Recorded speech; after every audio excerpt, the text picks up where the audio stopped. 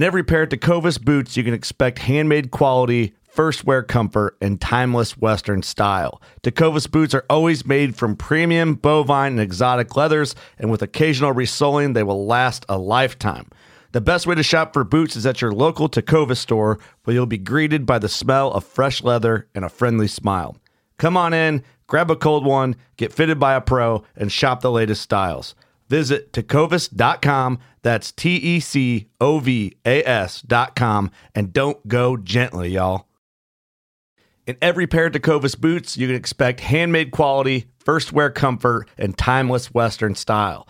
A great pair of Western boots will elevate a casual look or add a refined flair that'll draw both eyes and compliments.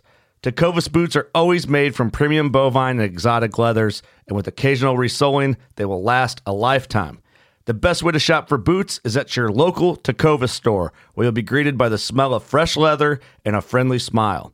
Come on in, grab a cold one, get fitted by a pro, and shop the latest styles. We also offer custom branding and leather stamping if you want to personalize your boots or fine leather goods. As spring makes its way into summer, stay cool in a short sleeve, moisture-wicking pearl snap, or make your own shade with one of their classic straw hats, new in both men's and women's styles. And if you're planning to hit the road, Tecovas' ever-growing lineup of rugged and full-grain leather bags will get you where you're headed in style and are built to last decades.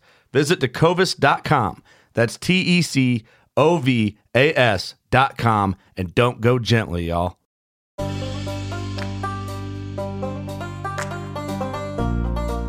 It's the truth, even if it didn't happen. Ken Kesey. Absolutely. No, some 4 days was that I really wanted it. We could do it. I created the spreadsheet, and then I calculated, of course, there's the distance. I added in the vert. I added in how difficult that section is to trail, and put a little multiplier in there. So I had the different checkpoints, et cetera, et cetera.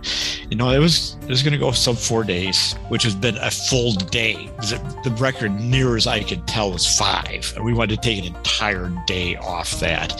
And we got walloped by a storm on Tuolumne Pass. It just crushed. I mean, you couldn't even stay outside on it. They closed the pass, by the way. They closed Tioga Pass, the highway. And so we had to lay up for the night and just jogged it in the next day. So we came in at like 4.5 days. I'm Doc, and this is the John freaking Muir Pod.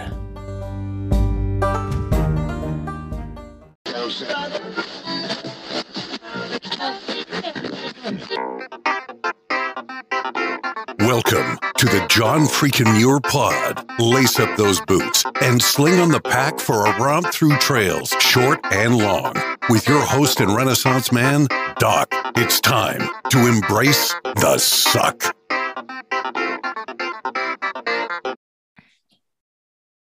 Welcome back to another week on the trail. I'm Doc, and this is the John freaking Muir Pod. Let's start off with a reminder. If you are enjoying the podcast, take just a minute, help us out, leave us a review on Apple Podcasts. And if you're not enjoying the pod, well, just go ahead and keep that to yourself. All right. I absolutely love when one of my listeners reaches out and suggests a guest. And that's exactly what happened with this episode. A listener with the Instagram handle stat_trail reached out and pointed me in the direction of this week's guest. After tracking down his email, I reached out to the creator of the FKT, Buzz Burrell, and here we are. Welcome to the John freaking Muir Pod, Buzz. Thanks, Doc. Appreciate it. Do you get a lot of requests to come on to podcasts? Well, I hosted my own, the fastest known podcast, 180 episodes every Friday at 6 a.m. Mountain Standard Time. But then we sold the business fastest known time to Outside Interactive. Then a week after that, I instinctually went on the website to see what was there. There was no 181.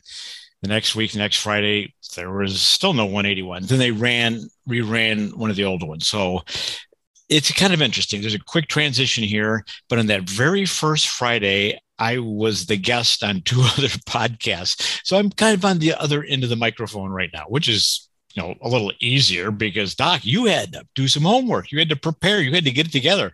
I now don't have to do anything. I can just sit here and have a good time. That's right. No surprises. I'm not going to ask you any questions you don't know about. So we're good to go. Well, you should give it a shot, don't you think? I mean, the listeners want to be surprised. It's like I'm no Will Smith, thank goodness. But yeah, let's let it rip. Okay, and you know what? To that end, I do have a surprise for you right off the bat here. But before we get to that, we go by trail names here on the podcast. I know that you are known for trail running and endurance running. Have you ever done any trail work, in terms of through hiking or camping or hiking? Yeah, I've done a lot of. Yeah, well, I did my first overnight backpacking trip in 1963. So I think I'm dating myself a little bit here by saying that. But yeah, I've done plenty of hiking, plenty of backpacking. Okay, and so is Buzz a trail name or? No. Okay. No. I mean, that'd be cool. That'd be very cool. But no, my parents named me Buzz at birth. Okay. For Buzz Aldrin, who was in the news. No, he was not. That was before he was in the. That was after he was in the news. Sorry. Yeah. I mean, I'm an old guy, Doc. I mean, you're kind of good job. You corrected yourself. You said, "Whoa, wait a minute. Who am I talking to here?" Right. No, not for Buzz Aldrin. Okay. So, even though Buzz is not a trail name, it sounds like a trail name, and it's a cool name. And so you're Buzz, I'm Doc. That's what we'll go with the podcast tonight. Thanks, Doc. Okay. Have you had a chance to listen to the podcast, Buzz? I have not. I'm currently traveling. I'm on a 2.5-week trip to California. So pardon me, I have not. No worries at all. I only ask because I want to make sure that you're aware of a regular segment we do. Appears towards the end of the episode, and it's called the Pro Tip Insight of the Week. And that's where I will turn to you and ask you to share some trail wisdom, some outdoor wisdom to make our listeners' next outdoor experience even better. So don't be surprised when we get there. Okay. Thanks for the heads up. Okay. Now here is the surprise. You don't know about this. It's time for a current event. Occasionally, I will I'll scan through the headlines and I'll look for something on the day of an interview and a current event, let's call it, and kind of get your reaction. And I found something today in the headlines that I thought is like right up your alley. And it has to do with this year's Barkley Marathons. Yes. Are you aware of the Barkley Marathons? Familiar with them? I think the name rings a bell. Okay. So okay. He knows. I can tell he knows. So this year there were no finishers for the Barkley Marathons. This is the 5th year in a row with no finishers. And for our listeners out there who are unfamiliar, I find this hard to believe because if they're tuning in and they've listened to me before, I talk occasionally about the Barkley Marathons because I'm a little bit obsessed with that. But if you're tuning in, you have no idea what the Barkley Marathons is, and you think it's just another marathon, you're thinking, wow, there's no finishers. How can that be? Well, it is one of the most unusual races you will come across. And so 5th year in a row with no finishers. It's been in existence for, I think, 35 years. And there's only been, I think, 15 or 16 finishers in that time period. So I thought it was 15, but yeah. Yeah. And so Laz Lake, Gary Cantrell, the creator of the race, he did something a little bit different this year. He started it 3 weeks early. Instead of it starting around April 1st, it was closer to, I think, March 10th, I think it was. And he started during a weekday. I think it was a Tuesday start. And the field was mostly international folks who could not compete the year before because of COVID restrictions and COVID issues. So it was primarily an international field, but only 5 runners started the fun run loop this year, which is the 3rd loop of potential 5. That's more than the previous year. Yes, that's right. That's right. Saying. Now, Buzz, any interest at all, in participating in the Barkley as in your history? Did you ever get your curiosity piqued by that and say, you know what, that would be a lot of fun? No. No, anyone who says that, I don't think quite grasps the concept. No, I was, by the way, Gary Cantrell was on the fastest known podcast about 6 weeks ago. If you want to look that up. Oh, nice. He's an interesting guy. He's crazy. Probably one of the most unhealthy people you've ever met in your life, and a savant. I mean, he's literally brilliant person. He's, of course, it's a very low bar, but he's the most creative person in the entire sport of ultra running. But he qualifies. I mean, he's an amazing person. He's a dramatic thinker. So pay attention to what he's saying. Of course, there's the Barkley, as you said, Doc, but also there's Big's Backyard Ultra, which I personally think will be his enduring legacy. Barkley has 3 movies made on it. You can look them up. They're very good movies, basically. But Big's Backyard, I think, is going to be his enduring legacy. And he does something else. He doesn't think like anybody else does. But personally, no, I'm not into Sawbrush. I'm not into the mud. I'm not into the whole thing. I don't really like to suffer, to be perfectly honest. Yeah, it's a suffer fest. Yes, it is. I kind of like to have fun. I'm sorry. It's I have a good time when I go out. Yeah, I've had a few folks. I've had a few competitors in the Barclays who have come on the podcast and shared a little bit of their experience. And you're talking about world-class athletes who, Mike Wardian, fantastic ultra runner. And he ended up, after one, I don't think he completed a loop. He ended up in a cave, suffering from hypothermia and trying to survive out there. I mean, it's just absolutely brutal. Right. No, it's, I'd like to also point out that, of course, I used to run Ultimate Direction. That was my brand. And the last 5 people to finish Barkley have used the UD Ultra Vest.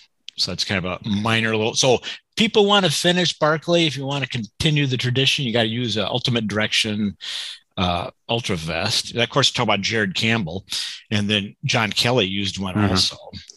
And John, of course, went to the UK, where he's just been knocking it out of the park, by the way. He's just been doing just insane things over there. So he established an FKT in the Pennine Way. So the expat Yankees, he can't call me Yankees from Tennessee. The expat American is doing well in the UK, and Jared didn't go back this year. But Jasmine Paris from the UK came over and was the first woman to finish the fun run, and I've forgotten how many years. In a decade. That was another one of my points. You stole my thunder. That's good though. Sorry. Nice. No, all good. All good. The funny part to me was that only two of the 5 runners who started the fun run were able to start a 4th loop, Carol Sabe and Greg Hamilton.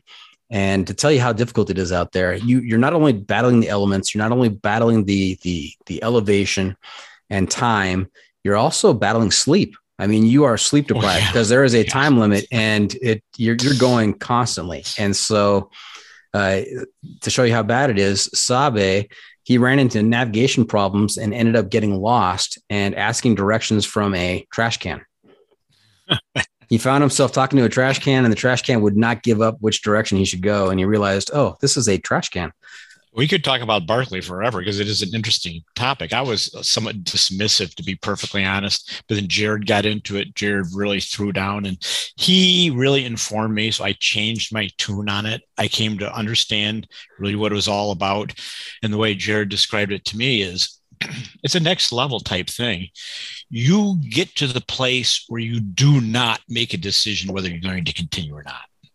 If you're having to make a decision, you're out. You see what I mean? Yes. You need to be in this place of total commitment and a total letting go at the same time, which very, very few people can do. So the year before that, John Kelly finished, he started the 5th loop. He made it 400 meters up the trail and just did a face plant. But he walked out of that aid station. See what I mean? Mm-hmm. He didn't quit. He didn't exactly quit. He didn't make it, but he didn't quit. And so that's kind of what it takes, I think. Yeah. I've only seen 2 of the 3 movies. So I need to find the 3rd title. I've seen The Race That Eats Its Young and Where Dreams Go to Die. But I'm not sure. Hopefully I'm not mistaken. Those are 2 of the classics, Doc. Yeah. Hopefully maybe there is only 2 and I've forgotten about it. I don't know. Well, I'll do my research. Yeah, you do. Thank you. But those 2 are like watching a train wreck. You cannot turn away. It is fascinating. It is painful. and you just feel so bad for some of these competitors. So The Must Bring Gear Review. all right. Hey, another segment we do is the Must Bring Gear Review, sponsored by the ultralight backpacking gear company Six Moon Designs. Wow. And you and I had talked about possibly, I wondered if we needed to alter this to modify the trail running, or if you're okay with backpacking or through hiking, and you indicated you have that experience. So we're gonna leave it with backpacking here. So here's how it works. If you were to let a stranger pack your bag with pretty much generic gear for a multi-day hike, what is the one specific piece of gear you would insist on being packed? And if you've got a particular brand for that specific piece of gear, even better. So Buzz, what is your must-bring piece of gear? Well, first, I would throw everything out that they put in if it's generic and put in other stuff. But I'll answer your question more directly than that. Oh, it's the iPhone. It's a no-brainer. Sure. Because with the iPhone, you can navigate. You presumably laid out your route on CalTopo. You've imported it into Gaia GPS. And so you got this little blinking blue dot. You know exactly where you are. And of course, you can take photos, you can listen to music, you can call for help. You can connect it with your Garmin Mini or your Solio. So the iPhone is a easy answer. Okay, that took a different direction. You said you'd empty the bag out, and I thought this was going to be kind of a reference to your credit card adventures that we're going to talk about a little bit later, where you're minimalist, get rid of everything. I don't need a backpack, forget it. I'm just going. Right, correct. Well, you said generic, you see. As I did. You said generic. It's like, because if you walk into REI, you get that little piece of paper that said, do this, whatever those little 10-point lists are, I think are just bogus. I don't do any of them. You want to go to Adventure Allen or AndrewSkurka.com, places like that. That's where the incredible and free information is. So AndrewSkurka.com or Adventure Allen. Pardon me, but they're free, so you might as well get the straight scoop. Absolutely, and we don't mind name drops like that when you are sharing resources with our listeners out there. These are great resources. It's the hiking pole. Another a segment we do is something we call the hiking pole. And I always take time to explain the hiking pole. It's not the pole that you hold in your hand, POLE. It's pole as in survey. It's my creation. I think it's kind of a clever turn of phrase. I always take the time to point that out because my infrequent co-host Chopper thinks it's hilarious that the guests never react when I explain it to him. So you can maintain that form. Right. Okay. So these are 7 questions I'm going to ask to help me rank you on a scale from 1 to 100 on the crazy scale, with 100 being completely sane and 1 being absolutely bonkers. Okay. Okay. Do you have any? I'm not sure what I'm aspiring to. Yeah. So should I be trying to get to 100 or should I be trying to get to 0? So do you have any long trail experience under your belt? This is not part of the hiking pole, by the way. It's just background information. Like, have you hiked the PCT or the AT, something over 1,000 miles? No, I tend to like 6 days. 6 days, I'm good. Okay. I only ask because there's an automatic 20-point deduction if you are a long trail hiker, because you have to be a little bit crazy to undertake that kind of venture. Well, you have to either be old or young. That's right. There's no one in between, right? You got to have that before you get a flexibility. job or after you've had a job. That's right. So that's kind of. Now, I'm going to give you a score after these 7 questions, but then as the episode goes on, as more of your sanity or insanity is revealed, the score may change throughout the episode. So, okay. First question, trekking poles or no?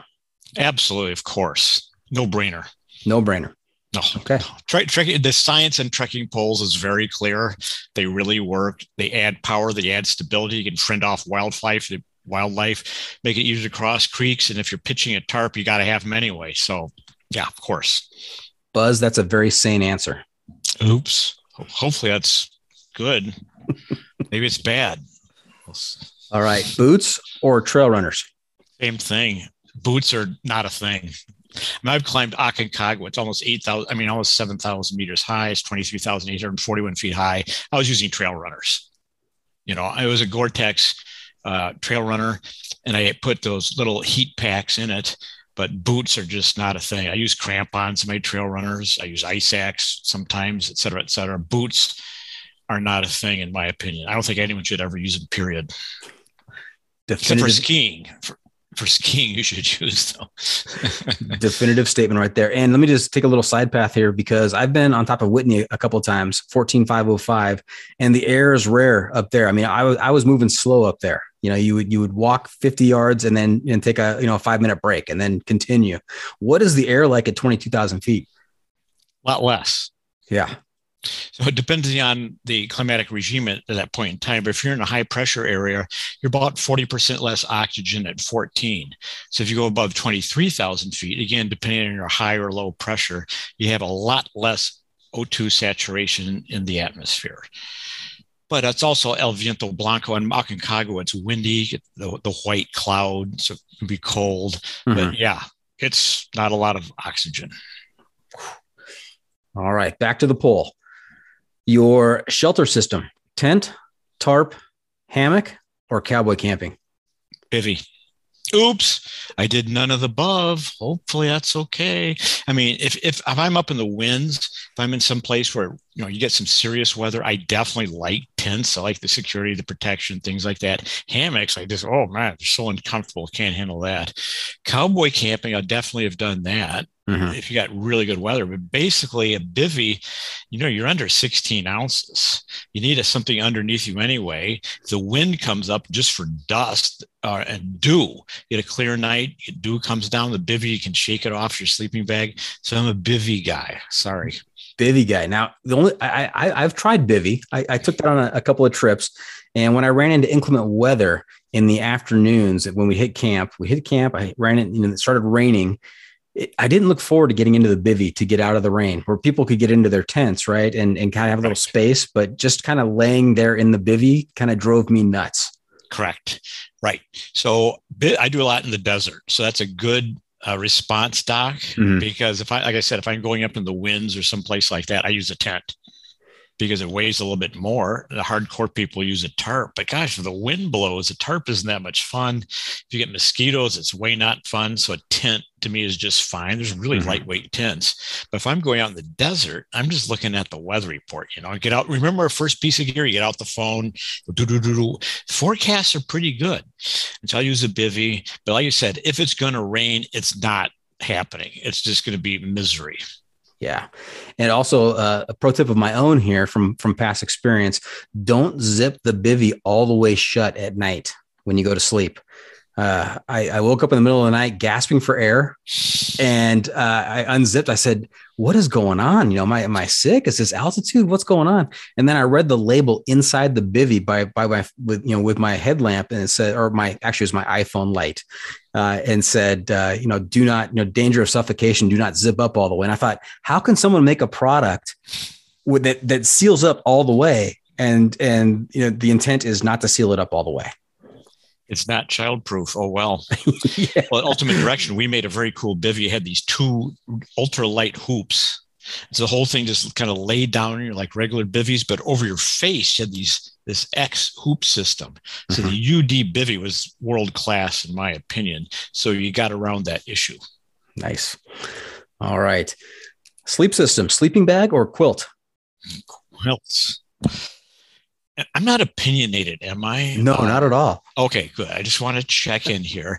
I don't understand quilts. You're saving 4 ounces and they're extraordinarily drafty. So a sleeping bag is by far the most efficient thing. Okay, you're sitting on top of 4 ounces of down. Isn't that big of a deal compared with the draft? The quilt to me would be nice because it's more comfortable. You can roll around and you can get a second person underneath it, which is a big advantage. But if that's not what you're doing, definitely sleeping bag.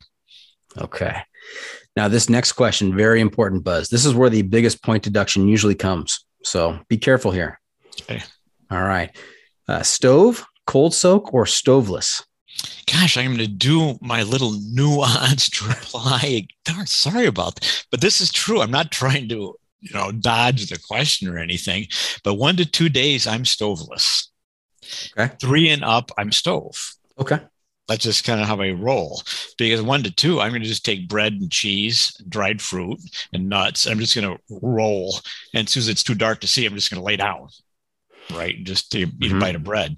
Well, 3 days and up, 3 nights, I should, not days, 3 nights and up, then it becomes a little more efficient because you can get your freeze-dried food a little bit lighter than you can just with no stove. But cold soak, I don't do that, except like granola, rolled oats in the morning. But for dinner, I don't cold soak. Right. So even in your nuanced response there with your various options, you avoided the big point deduction of, I am totally a cold soaker, and that is the best thing to do. I am not. I think that is absolutely crazy. I've given it a shot. I've given it a legitimate shot, and I can't take it. So. Well, you could add wildcraft. That would be then you could get some major point deduction. Someone said, I just eat roots and berries. You had to add that as one of the questions. That's an option. Yes, I need to add that as an option. Good point. You ever watch the show on the History Channel, Alone? No. Oh, they drop these people out in the middle of nowhere. They're separate from each other. They have to stay in their zone, so they never interact with each other. So they don't know who's out there still and who's not. And the winner is the person who stays out the longest. And it's all bushcraft and staying out there in the elements. And it's usually like in Canada somewhere. Next to a lake in very extreme temperatures in the winter. And so a lot of wildcraft there. A lot of wildcraft, a lot of something that I do not possess personally. Yeah. Yes. All right. Finish the sentence for me. Life is better above or below the tree line? Oh, well, it's definitely better below because it's the reason it's a tree line because things die. So it's inherently sorry, but scientifically speaking, inherent in the question, you have to answer below. Buzz pointing out the obvious. Sorry to be literal, but that's why it's tree line because trees don't live up there. But ordinarily I'd score that as a deduction, but you were so factually correct in your interpretation of that question. I'm not sure how to go on that. All right. Now the American long trails, the PCT, the AT, the CDT, they all run north-south or south-north. Should they be hiked northbound, southbound? I always want to go downhill, southbound. We look at the map. Right. You're going down. You're going downhill. So, yeah. It's, okay. Let me do some quick math here. We're going to carry the 3. We're going to divide by 2, multiply by pi, and square root there. And it comes out to a solid 83, Buzz. That's really respectable. Okay. So I'm relatively sane. Relatively sane, but there's a lot of episode to go. So don't worry. Okay. All right. Hey, before we go much further, let's take a pause. Let's back up a little bit and hear about your background, where you grew up, what kind of sports and hobbies were you involved in as a kid, and how you got involved in the outdoor adventure / trail running cult. Well, I grew up in Kalamazoo, Michigan, which I'm happy about. Michigan's a great state.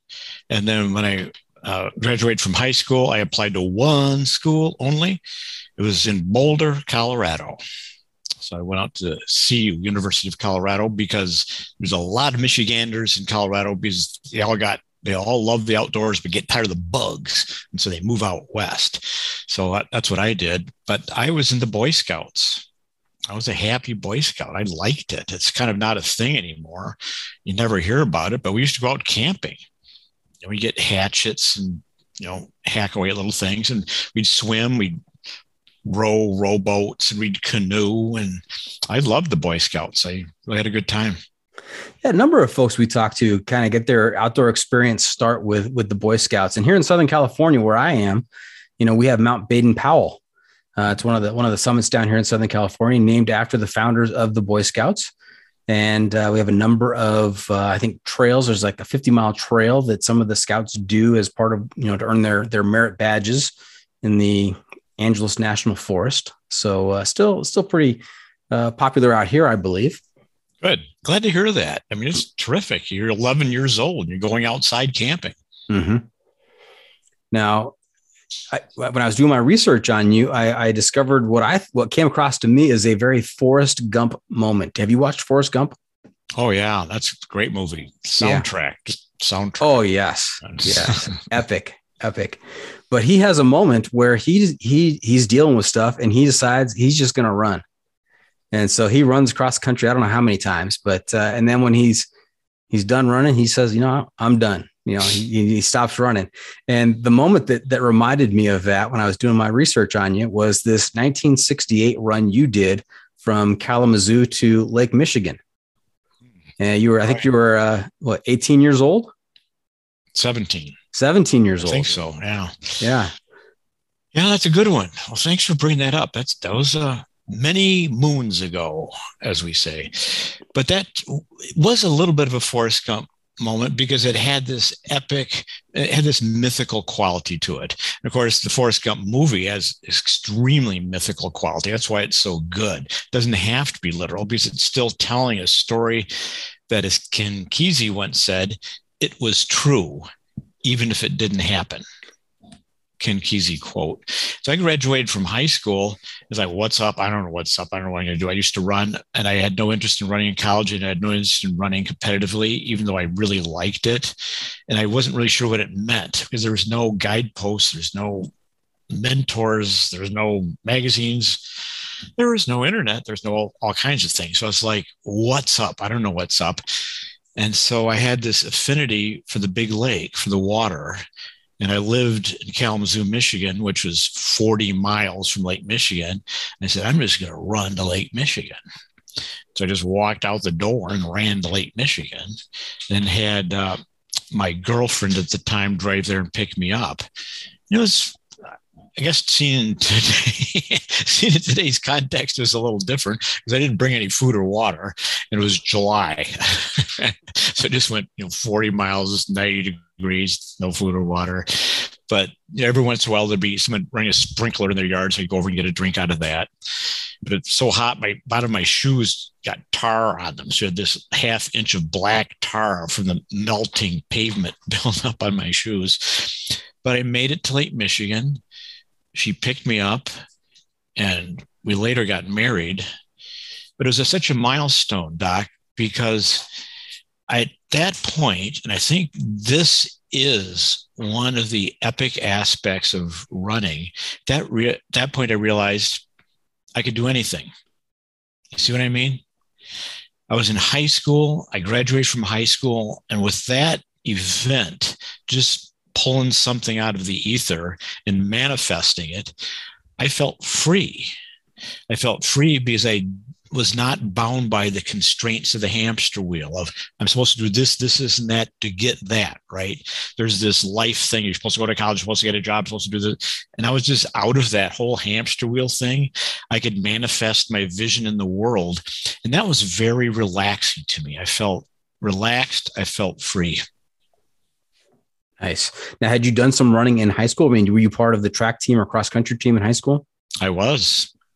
Yeah, it wasn't that good. It's too slow. I mean, the longest distance was 2 miles. I was like, dang, I'm just kind of getting going at 2 miles. So it turns out ultra running was helpful for me, but I didn't have any idea about that at the time. But, I ran a 4:36 mile, but I wasn't very good. 4:36 mile, and you were slow, huh? Yeah. I think I was pretty slow. I needed a longer distances. Well, if you're slow, then I'm geologic. So, all right. Hey, we're going to take a quick break, Buzz. When we come back, we're going to hear some adventure stories and endurance feats of endurance from your past. So, stay tuned for that. We'll be right back. Great.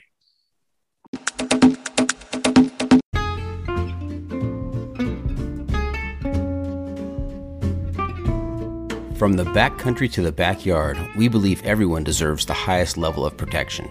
Since 1984, Sawyer Products offers the best, most technologically advanced solutions for protection against sun, bugs, and water, using time-released liposome technology, topical insect repellents, and new standards in water filtration. And with every Sawyer product you buy, you are helping to provide clean water through 140 charities in 80 countries with their long-lasting water filters. Every Sawyer product you buy is an investment in our common humanity. Choose Sawyer and keep the adventure going, knowing that their products have been tested and chosen by those who count on serious protection on the trail all day long.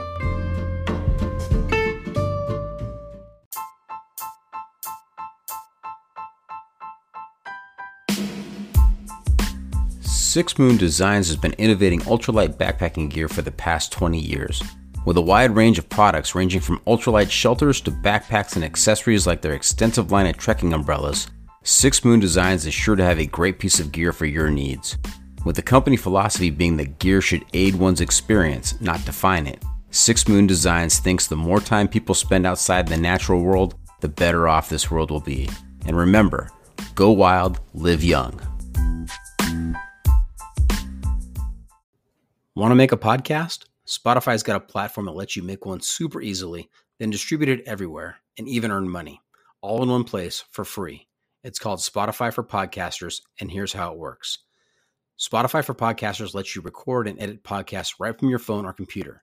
So no matter what your setup is like, you can start creating today. Then you can distribute your podcast to Spotify and everywhere else podcasts are heard. Video podcasts are also available on Spotify. With Spotify for Podcasters, you can earn money in a variety of ways, including ads and podcast subscriptions. And best of all, it's totally free with no catch. Since I discovered Spotify for Podcasters, I feel like my creativity has raised to another level. I highly recommend you give it a try. Download the Spotify for Podcasters app or go to www.spotify.com/podcasters to get started.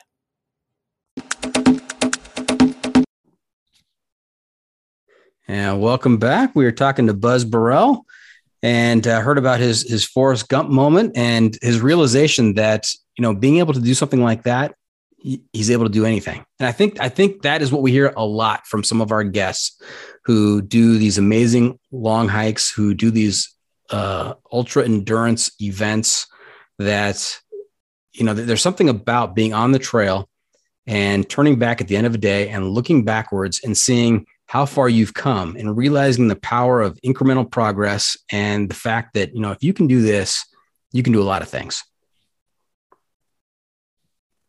Yeah. I realize that wasn't a question, but feel free to chime in if you like. No, it's good. It's interestingly enough, in a certain sense, the older one gets, the less one feels like giving advice. Because everyone's going to live their life, right? So I think when you're young, you kind of get a little pushy. It's like, oh, yeah, I got to do this. At this point, it's like, yeah, you're going to figure it out. Everyone listening to this is going to figure it out. It's all good. It's going to go great. Now, in my research, I came across your Hall of Fame bio in the USATF. Wow, good work. Thank you. Thanks. And I found this. I don't know, the quote statement. It says your running specialty is running what no one has before. Literally. Yeah, that's true. I think, like I said, I'm not fast, but I never really tried to be fast to other people. I just did things other people couldn't do at all. That was kind of where I really went. I really never quite self-described as a runner. I self-describe as an adventurer. It's essentially what I do. And I've always used numerous modalities of transportation to do that, self-transportation. So the last year I did 4 bicycle races, for example. I got into surf ski, kayaking. So I do occasional kayak race. I've done climbing. I once competed in ballroom dancing. I've done snowshoe races, classic ski races, Nordic ski races. I used to race telemark through the gates for a very brief time. So I'm not particular. I just like to move with a degree of efficiency through natural landscapes. Now, Buzz, I'm realizing something here, and that is that we're going to have you back on because the John Freaking Muir Pod is all about the outdoor adventure tree. And there's all kinds of different branches on the outdoor adventure tree, through hiking, ultra endurance racing. Those are just 2 different branches. There are so many other different branches. And, we're going to talk about some of your adventures here having to do with, ultra endurance and endurance running. But there are so many other things that you just mentioned that I am so interested in. And I know that our listeners would be interested in. We're going to have to reschedule some more time later on if you're willing. Okay. Sounds good. Okay. Hey, let's talk about this thing I referred to earlier. I came across is called Credit Card Adventures. Yeah. And I came across this, was it a run that you did from Silverthorne to Boulder, which is about 95 miles. and it was, I think you nicknamed it a credit card adventure. What happened there? Well, this is perplexing because this is, to me, such a good idea. It's so obvious, but you don't hear about it very often. I'm really surprised. And of course, you do a lot with backpacking through hiking, et cetera, et cetera. And people are trying to, pare down their weight, like base weight. When I was a kid, it's always how big the car engine was. Then 20 years later, how big your CPU unit was in your computer. Now it's like your base weight. And you want your base weight to be at 8 pounds and so forth. But, your base weight can be a fifth of an ounce. You just take the Visa card. So that's really the lightest pack there is. And so a friend was going up into Summit County, and I said, "Hey, can I get a ride?" She gave me a ride up there, just dropped me off. And I just started to head back towards Boulder, and it's really great routes. It's all pretty high mountains, and come down into Winter Park and just whip out the little piece of plastic. Like I said, it's a fifth of an ounce. That weighs a lot less than a sleeping bag in a tent.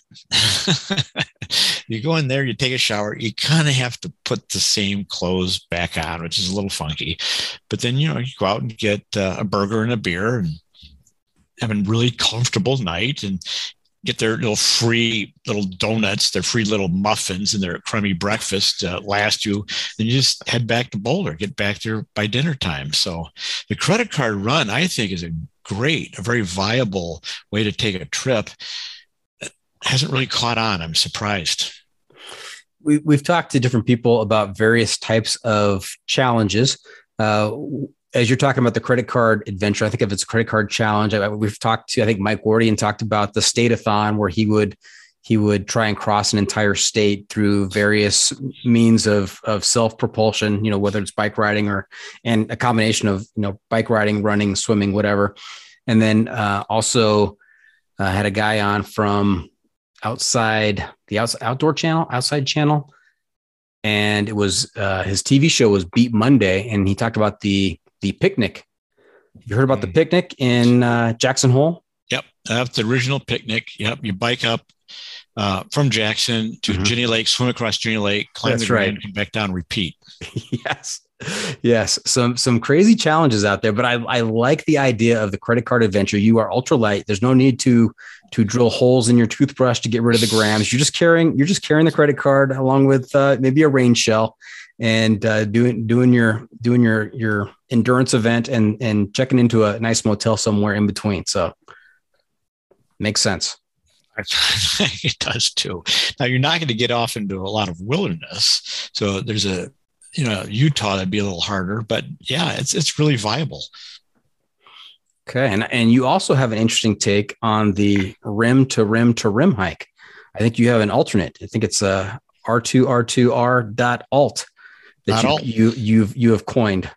Thank you. Yeah, that's an incredibly good route, because I've done rim to rim to rim before. It's one of the classic routes in the world, which is generally the south rim to the river. That's R to R, and then to R, the north rim, then back down to the river, then back up to the south rim. So it's a double crossing of the Grand Canyon, and the north and south Kaibab trails.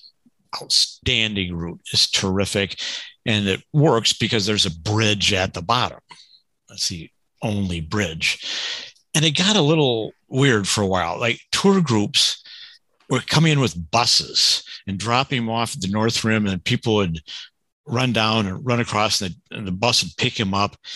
And this just pains me to say this, and like they were littering. They'd drop a goo wrapper at the bottom. It's like, no,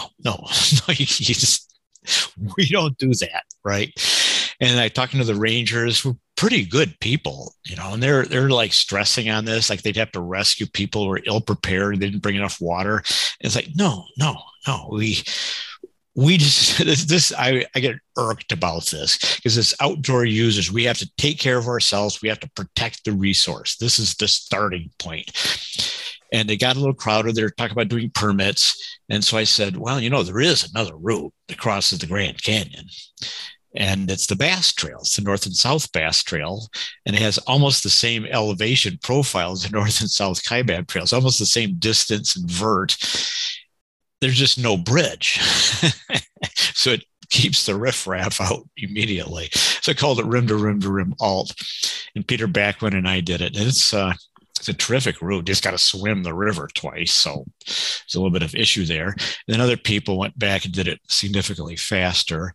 The Coconino Cowboys, Jim Walmsley, they went and did it. And then Rob Carr and Mike Foote from Montana, they did it really quickly. And Peter and I, we were putting on really thin, lightweight wetsuits because the water's coming out from underneath the Glen Canyon Dam. The water's 54 degrees.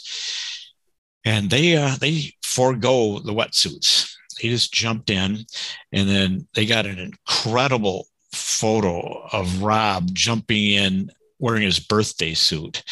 That I've always joked, if we need to do an ultra running calendar, and he would be Mr. January for sure. It's a really good photo if you want to track this one down. At any rate, I am very pleased with rim to rim to rim alt. But anyone listening to this, don't say, hey, I'm going to go out and do it, because I do want to offer a serious disclaimer here. Sometimes you hear people like myself kind of laughing and joking about risking their lives and doing wild and crazy things. I don't do that, just to be clear. I am a very risk-adverse person. I just kind of want to state this solidly here. There's many times I've turned back from trips because I didn't feel it was appropriate or safe. So it's not cool to go out there and require a rescue. It's not cool to go out there and get hurt. So respect the environment, respect your abilities, please. I'm doing a little essay here. Hope you don't mind. And as Killian Jornet said numerous times, develop your skill set and work into it. Get some experience, particularly in the big ditch, which I was just there recently. And I'm going to be back there shortly. It's a different environment. It's hot, it's dry, it's big, it's wild. And so work into the big routes gradually, because it's all about nature anyway. It's not about your ego. And so take your time and learn your environment. Great advice. Almost sounds like a pro tip. You're still on the hook for a pro tip later on, so don't think you're getting off easy here. But let's go back to that river crossing. What kind of river crossing are we talking? How wide? How deep? How fast is the water moving? Kind of looks like your background there a little bit. No, it's a little bigger than that. That's in the Sierras. That looks like granite there. So that's pretty thin. I take that back. The Grand is, of course, dammed up by two giant dams, two biggest dams in North America. I mean, in the West, Glen Canyon and Hoover Dam, and it's above Hoover and below Glen Canyon. So water's coming out underneath the Glen Canyon Dam, so it's kind of cold, if you see what I mean, because the cold water sinks to the bottom, and it's regulated.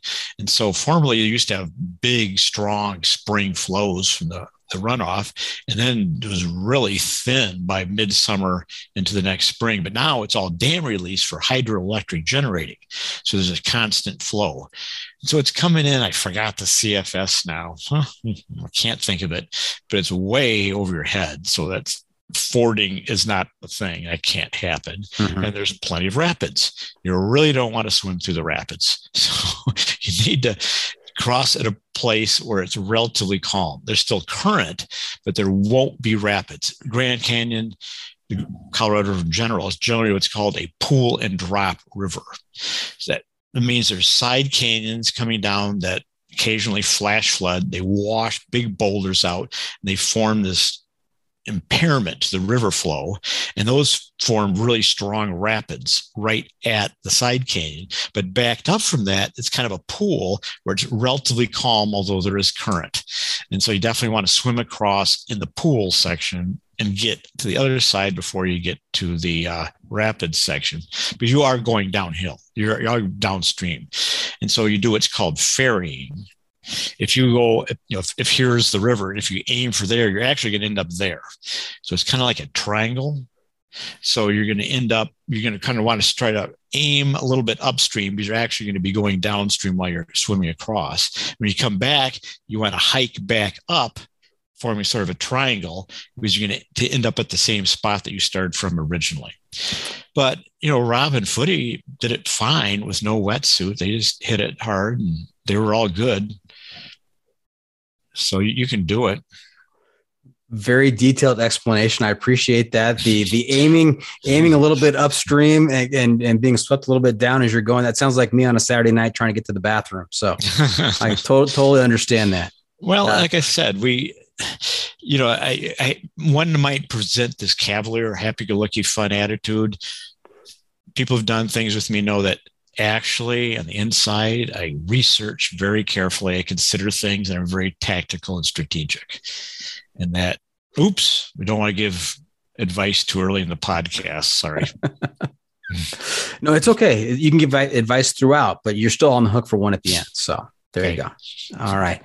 Hey, let's move on. You alluded to it earlier with your mention of FKT. Let's talk about FKT, what that concept is, how you came up with the concept, and you are basically the creator of the FKT. I call myself, along with Peter Backwin, the popularizer. Popularizer, okay. Yeah, well, it's a generic term. We don't own the IP on it, right? And I think one of the reasons it instantly became so popular after we introduced it to the public is because it makes sense. There's records. You run the Olympics, there's 100,000 people watching. There's officials with their little stopwatches. But in FKT, it's you and your Garmin and submitting it to the website, your Strava track or whatever your GPX file might be. But when I got going on it is when Peter and I set the FKT and the John Muir Trail. This was the year 2000. And we researched the bejesus out of it. I spent like weeks trying to figure out who had the fastest time in this. I called up Jim Knight. I talked to Blake Wood. I talked to Tim Twitmeyer, all the people there. And it was really, really hazy. But one thing that came out quite evidently for me, Doc, is that when you go back, you don't get to a starting point. It keeps going. People have been doing this forever. There wasn't the first person to go fast in the JMT. There's the first person you knew about. You see what I mean? Got it. And so at each stage of the game, it was the fastest known time. It was completely literal statement. And it made perfect sense. You couldn't guarantee it. Now with the internet, I think things are a lot more buttoned up. Nowadays, people can do something, in Nepal and Malaysia, and you hear about it, 30 minutes later. But back then, somebody could have done something huge. You wouldn't find out until a year later, and only if 3 other people roundabout told you about it. So fastest known time, I thought, made a lot of sense, had a lot of logic to it. And it was honest. It was authentic. It represented what we were really doing. Right. And what was your time on the JMT? Well, Peter and I were going for sub 4. That's what we wanted to do. I had my spreadsheet and I had all the... For our listeners out there, he's not talking sub 4 months or sub 4 weeks. He's talking sub 4 days. Absolutely. No, sub 4 days was that I really wanted it. We could do it. You create the spreadsheet, and then I calculated, of course, there's the distance. They added in the vert. They added in how difficult that section is, the trail, and put a little multiplier in there. So I had the different checkpoints, et cetera, et cetera. It was going to go sub 4 days, which has been a full day. The record, near as I could tell, was 5. And we wanted to take an entire day off that. And we got walloped by a storm on Tuolumne Pass. It just crushed. You couldn't even stay outside on it. They closed the pass, by the way. They closed Tioga Pass, the highway. And so we had to lay up for the night and just jogged it in the next day. So we came in at like 4.5 days. Oh, well. Peter went back by himself the next year and went sub 4 days in the GMT, the first person to do it. Wow. That's incredible. I've spent a lot of time on the JMT. It is not easy terrain.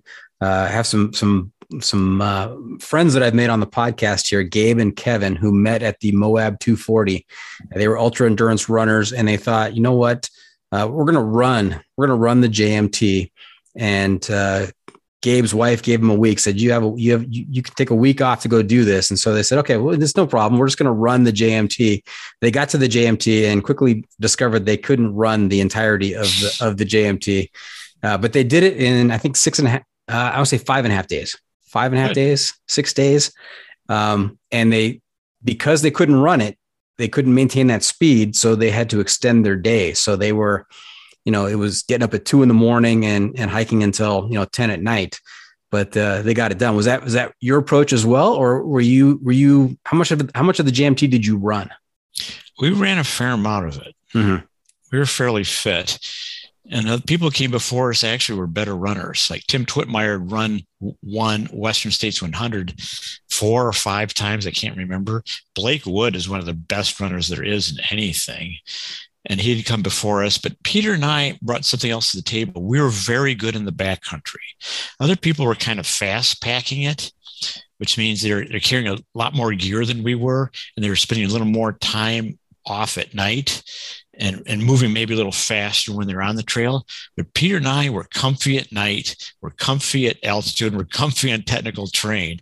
And so we had greatly reduced packs, because when it comes to, as you know, from through hiking and hiking, you want a low pack weight, but when it's running, it's ×2, because the definition of running is 1 foot, both feet are off the ground at some point. So there's a lot of lift. There's a lot of up and down. So just an extra 2 pounds while running kind of gets to you. So I think that's what Peter and I brought to the table, is not extra fitness, but being pretty solid backcountry people. So we could have a lighter pack, and then we could use the relentless forward motion concept, which was later popularized, great effect, by Brett Mowney, who did set the record on it.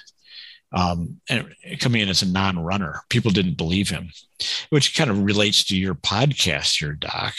And I could get on and on about this, but generally speaking, top ultra runners get schooled on the long trails. It's not general. It's not like always. I'm trying to think of when that didn't happen. It's the hikers after a certain length of time, say 7 days, maybe 10 days, the really good through hikers are faster than the really good ultra runners, because the really good ultra runners are arrogant.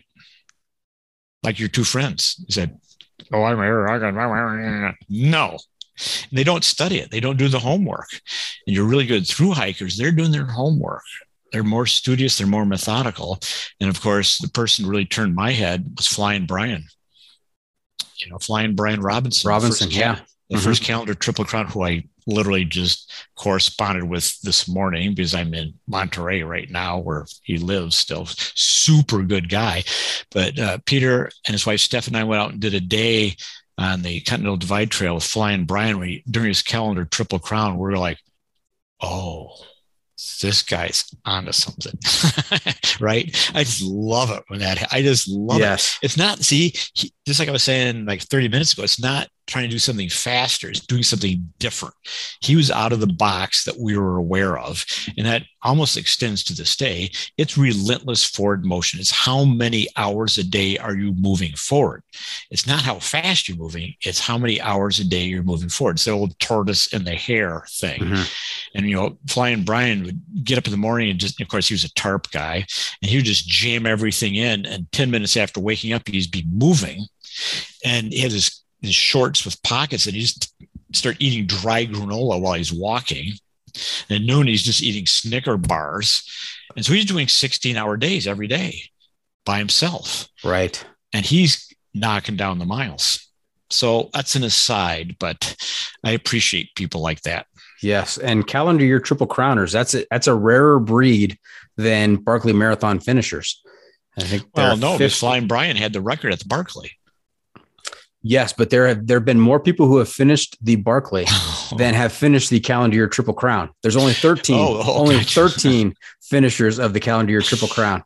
Oh, good statistic. I love it. I love it. We're tying the threads together here, aren't we? Because it's all coming together. Brian did go back to Barkley, and Brett Mowney went back to Barkley too. Brett finished Barkley twice. So yeah, it's a certain personality type here, isn't it? Yes. Jeff Garmeyer goes by Legend, trail name Legend. He did the calendar year Triple Crown, and he did the Barkley last year and was unable to complete a loop. Just a different environment back there. Now, JMT, did you enjoy your time on the JMT and your attempt at the FKT? Yeah, I did. How about, I know you've had some other numerous other attempts of, and setting the FKT in other places, Colorado Trail, Torres del Paine. Any favorites among those? Well, or ones that I didn't mention? I get asked this question. I'm going to give you my little, it's not trying to be flippant. My favorite trail definitely is the next one. Oh, that is so Tom Brady. That is so Tom Brady. Tom Brady said his favorite ring is the next one. I didn't know that. That's a good one. That's good. But I'm sorry. People ask me this question, but gosh, yeah, it's, I mean, like I said, I'm primarily an adventurer, so I'm looking at what's around the next corner. Just last year, where are we now? 11 months ago, Peter Backwin and I did the Butte Fault Loop in the Grand Canyon. Kind of a gnarly route. It was a little stouter than we expected. It's mostly off trail. And so we still like to get out there and do some fun things. And where are we at? March? 3 or 4 weeks, I'm going to do either the Escalante Overland route in Utah with Peter, or I'm trying to actually convince them to do something different for us, really different. Section hike, which we've never done, the Hayduke. I was going to mention the Hayduke to you. That's awesome. Yeah. I mean, I've never even thought of that. It's like section hike, I don't section hike, but it's like, this would be cool at my age to just embark on pieces of this and do it over the span of 4 or 5 years. It gives me something to look forward to and just give it a rhythm to my life. And I own a house in Moab now anyway. And so I can slack pack it. I mean, to me, George Washington, Hayduke, the Monkey Wrench Gang, hopefully everyone knows who this is. If not, better figure this one out. And this isn't like the AT. No. I mean, in the AT, if you set foot off the trail, someone's, watching you on your live track, they go, hey, the guy stood off the trail. It's really buttoned up. And that's great. So that's how FKTs can happen, like the PCT and the AT, because it's a distinct trail. Hayduke, no. That isn't how I see it. I mean, just do whatever you want. I mean, that's the tradition here. Go out, enjoy the CP, the Colorado Plateau. Go into Escalante, drink some beer with the locals. Go into Boulder, Utah, which has the best restaurant in the whole state of Utah, by the way, run by 2 Buddhist women, and just enjoy the area. That's my way of looking at it. And the first section of it goes from Arches National Park through Moab, over Hurrah Pass, etc. I'm just going to slack pack it. I'm going to get dropped off of there. I'm just going to run home, take a hot shower, eat some good food, and then go back to the trail and continue. You see what I mean? Yeah, you probably just need your iPhone and a credit card. Right. I mean, of course, in the world of FKT, I see all this. I see there's supported, there's unsupported, there's self-supported. People really get into this, which is fair. We need to sort this out. I'm totally down with it. But purity is sort of an interesting concept. Peter and I have both said this so many times. People are asking us, well, is this supported or unsupported? They always want to do it unsupported. It's like, do what works best.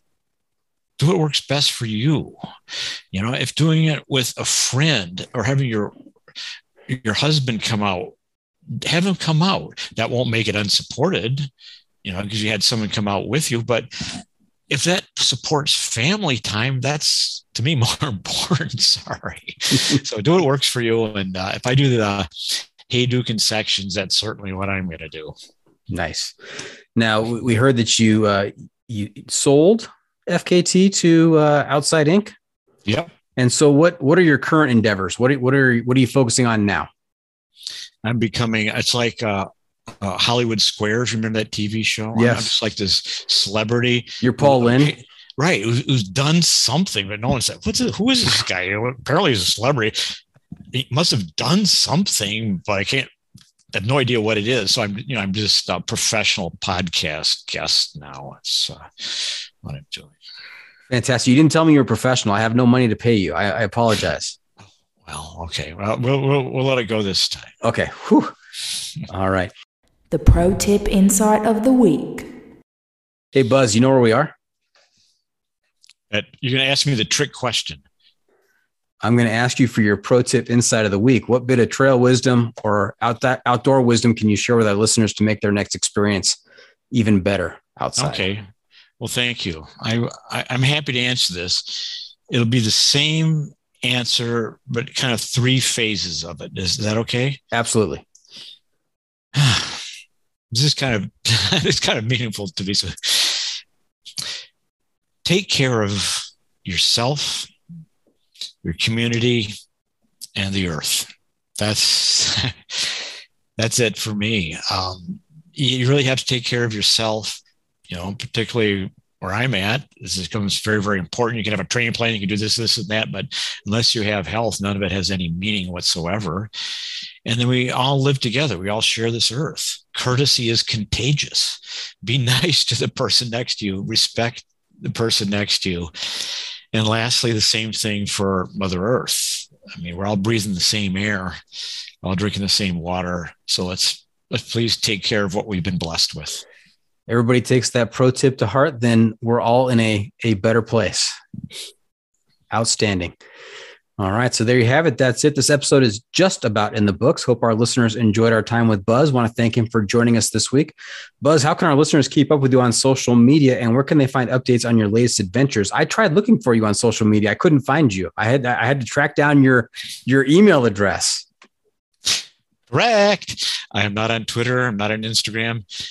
It's a viable thing. Social media is a giant, huge happening thing, but the length of that conversation is a little frustrating for me. I sort of like to have longer conversations than that. I am on Facebook, however, and I post like once a month. So you can find me on Facebook, and you can find me on Strava. Okay. The social media network for athletes. With a fair degree of self-consciousness, I will then say, remember to check out the pod on social media as well. We're on Facebook, YouTube, Instagram, Twitter, and TikTok. And if you have comments or clips you want to share, you can send it to me at johnfreakinmuir@gmail.com.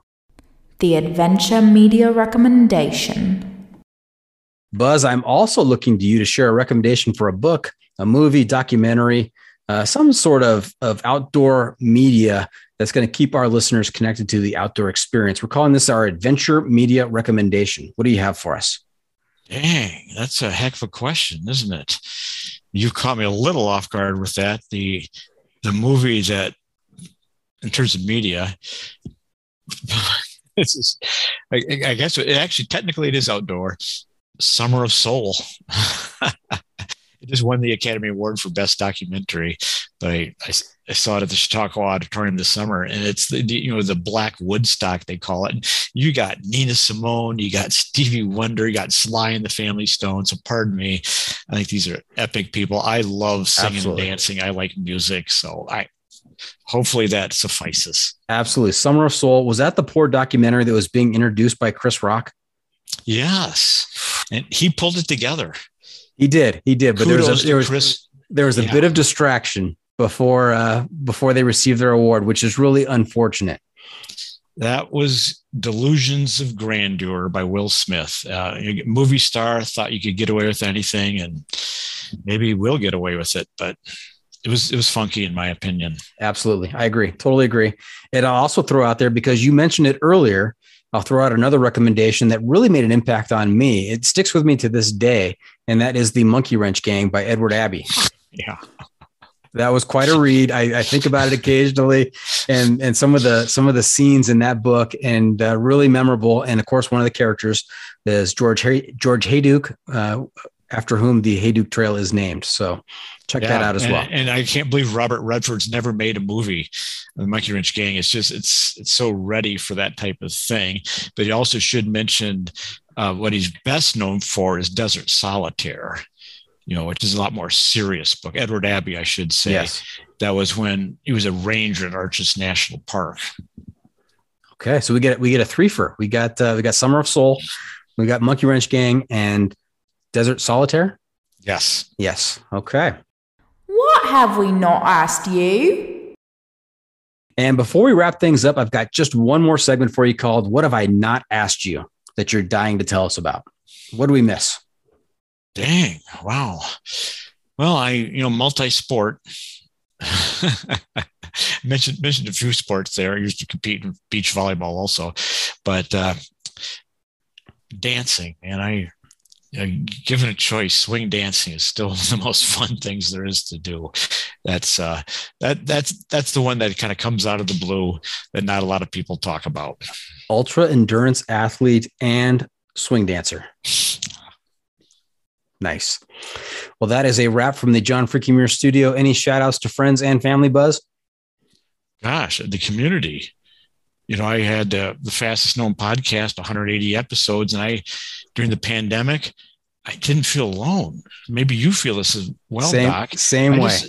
I'm with friends. I'm just with this group of friends, and I'm just so appreciative of this community. People are so nice. They're so warm. They're so attentive. And I am just blessed to be part of this community. So my shout out is everyone who's listening to this, and specifically to you. So hopefully support Doc. People sometimes, we sold fastest known time, say, oh, you've kind of sold out to this corporate interest. You should have kept it small. I said, well, were you donating? You vote with your dollar. And so please vote. And so if you like what Doc's doing, vote to support him. Then he'll keep doing it. If you don't support him, presumably he'll stop. That's kind of how the world works. So thank you for what you are doing, Doc. I appreciate you. Oh, thank you, Buzz. That's very kind words. I appreciate that. And I have to ask, fastest known podcast, is it like each episode, like 3 minutes? 30 to 50, basically. 30 to 50. Okay. I'm going to tune in. I'm listening to the back catalog. It's going to be on my list. Okay. Excellent. All right. Thank you for tuning in. Always remember, the trail is the trail. It doesn't care if you want to go downhill. It doesn't care if it's almost dark and you're looking for a campsite. It doesn't even care if you're looking to set the FKT on the JMT and a storm has rolled in. The trail is the trail. Embrace the suck.